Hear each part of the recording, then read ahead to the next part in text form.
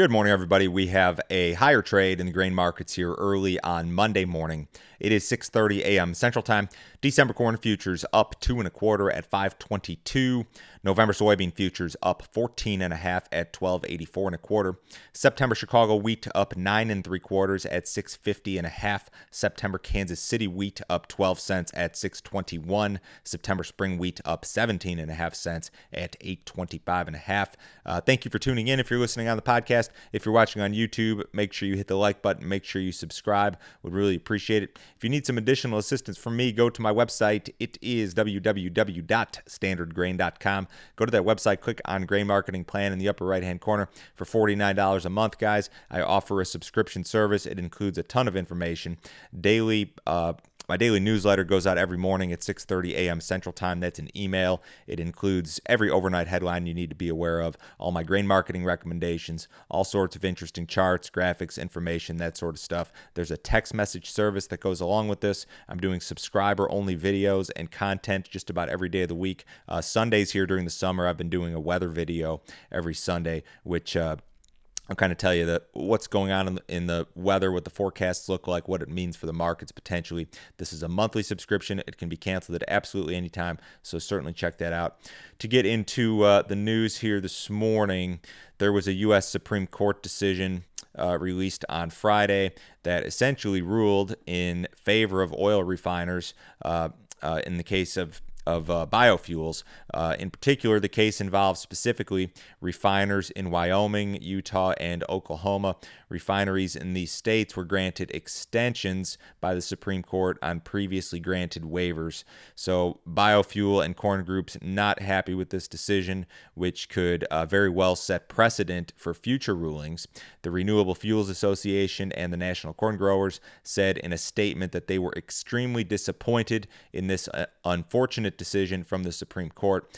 Traders continue to discuss the possibility of essentially a weakened RFS, and this indication or reports, from the Biden administration or newswire sources indicating that the Biden administration may go ahead with some additional exemptions or waivers or declarations. So this is all kind of bad news for biofuels and for the RFS, and again, could set some precedent for additional rulings. So I think that there is some concern here. The corn market sold off on this news on Friday. Bean oil futures traded limit down at one point on Friday, which I think helped to pull the soybean futures lower as well.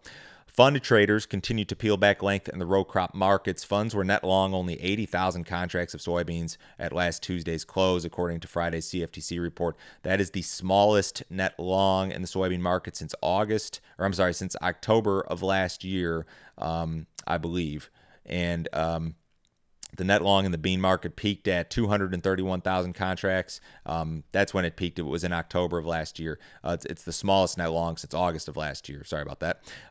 Funds still long a hefty amount of corn, 243,000 contracts at Tuesday's close. So the funds really have peeled back their positions here in the soybean market in particular. I would call that it's not an extreme net long historically like it was. Corn, I'd say, is still very heavy, certainly. Funds are modestly short the SRW wheat market. Some areas of the Corn Belt saw extremely heavy rains over the weekend. There is a band here, and I'll put this slide on my screen. There was a band of extremely heavy rains that moved across this big wide stretch here from North Texas through Oklahoma, southeast Kansas, Missouri, Illinois, Indiana, into Michigan. There were pockets here that caught 6, 8, 10 inches of rain locally. I mean, that's not the rule. That was very isolated, but a lot of this stuff saw 2 to 4, and that's a very wide band.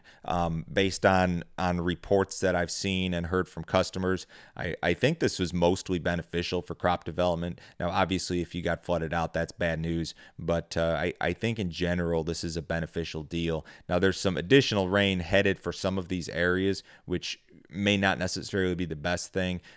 You look at some of these areas of Missouri, for example, there's got to be some areas here that are just going to turn way too wet.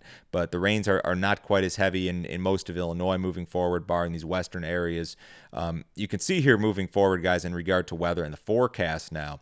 you've got this divide here. Central and eastern areas of the Corn Belt are going to remain wet, but then you've got the western Corn Belt and the northern plains that are going to stay on the dry side. Really not a whole lot of rain at all for Iowa, barring the far eastern, southeastern area over the next 7 days. Nebraska mostly dry the next 7 days. Dakotas, southern Minnesota dry the next 7 days. So I think that traders in general are going to start to reduce their yield ideas for the western Corn Belt and for the northern plains, while potentially increasing yield ideas for central Corn Belt, eastern Corn Belt, southern areas, southern plains. So how does that balance out at the end of the day? Nobody knows, but I think that that's probably what people are going to start thinking here, and we'll see an update on crop ratings from the government here this afternoon. Here's your 6 to 10 day, more of the same here, kind of drier for the western Corn Belt, northern plains, and more normal for the eastern Corn Belt. So it's kind of a similar deal here in that you've got that separation in the forecasts and in the patterns. Additional news this morning, USDA, of course, we have our planted acreage report and grain stocks that'll be out Wednesday morning. This report has the potential to result in significant market volatility. There is a wide range of guesses for both acreage and stocks. I don't know exactly what the market is trading. The market and the Newswire surveys are two different things, but be prepared for some volatility on Wednesday. We'll talk about that here a little bit more as the next couple of days. Wednesday is also first notice day for July grain futures, so if you have some positions there, make sure you take a look. We had a cattle on feed report on Friday. I'd say it was mostly neutral, maybe a little bit friendly. The cattle on feed number came in right at 100% basically. Placements a little bit lower than expectations at 93. Marketing's pretty much on par with expectations, so we'll see how we open up there today. In the outside markets, we've got the S&P up about 3 points. It posted a record high close on Friday. The Dow Jones is down 26. U.S. dollars up a little bit. Bonds are up a little bit. Crude oil is down 6 cents in the August WTI at $73.99. Everybody have a wonderful day today. I will talk to you same time tomorrow.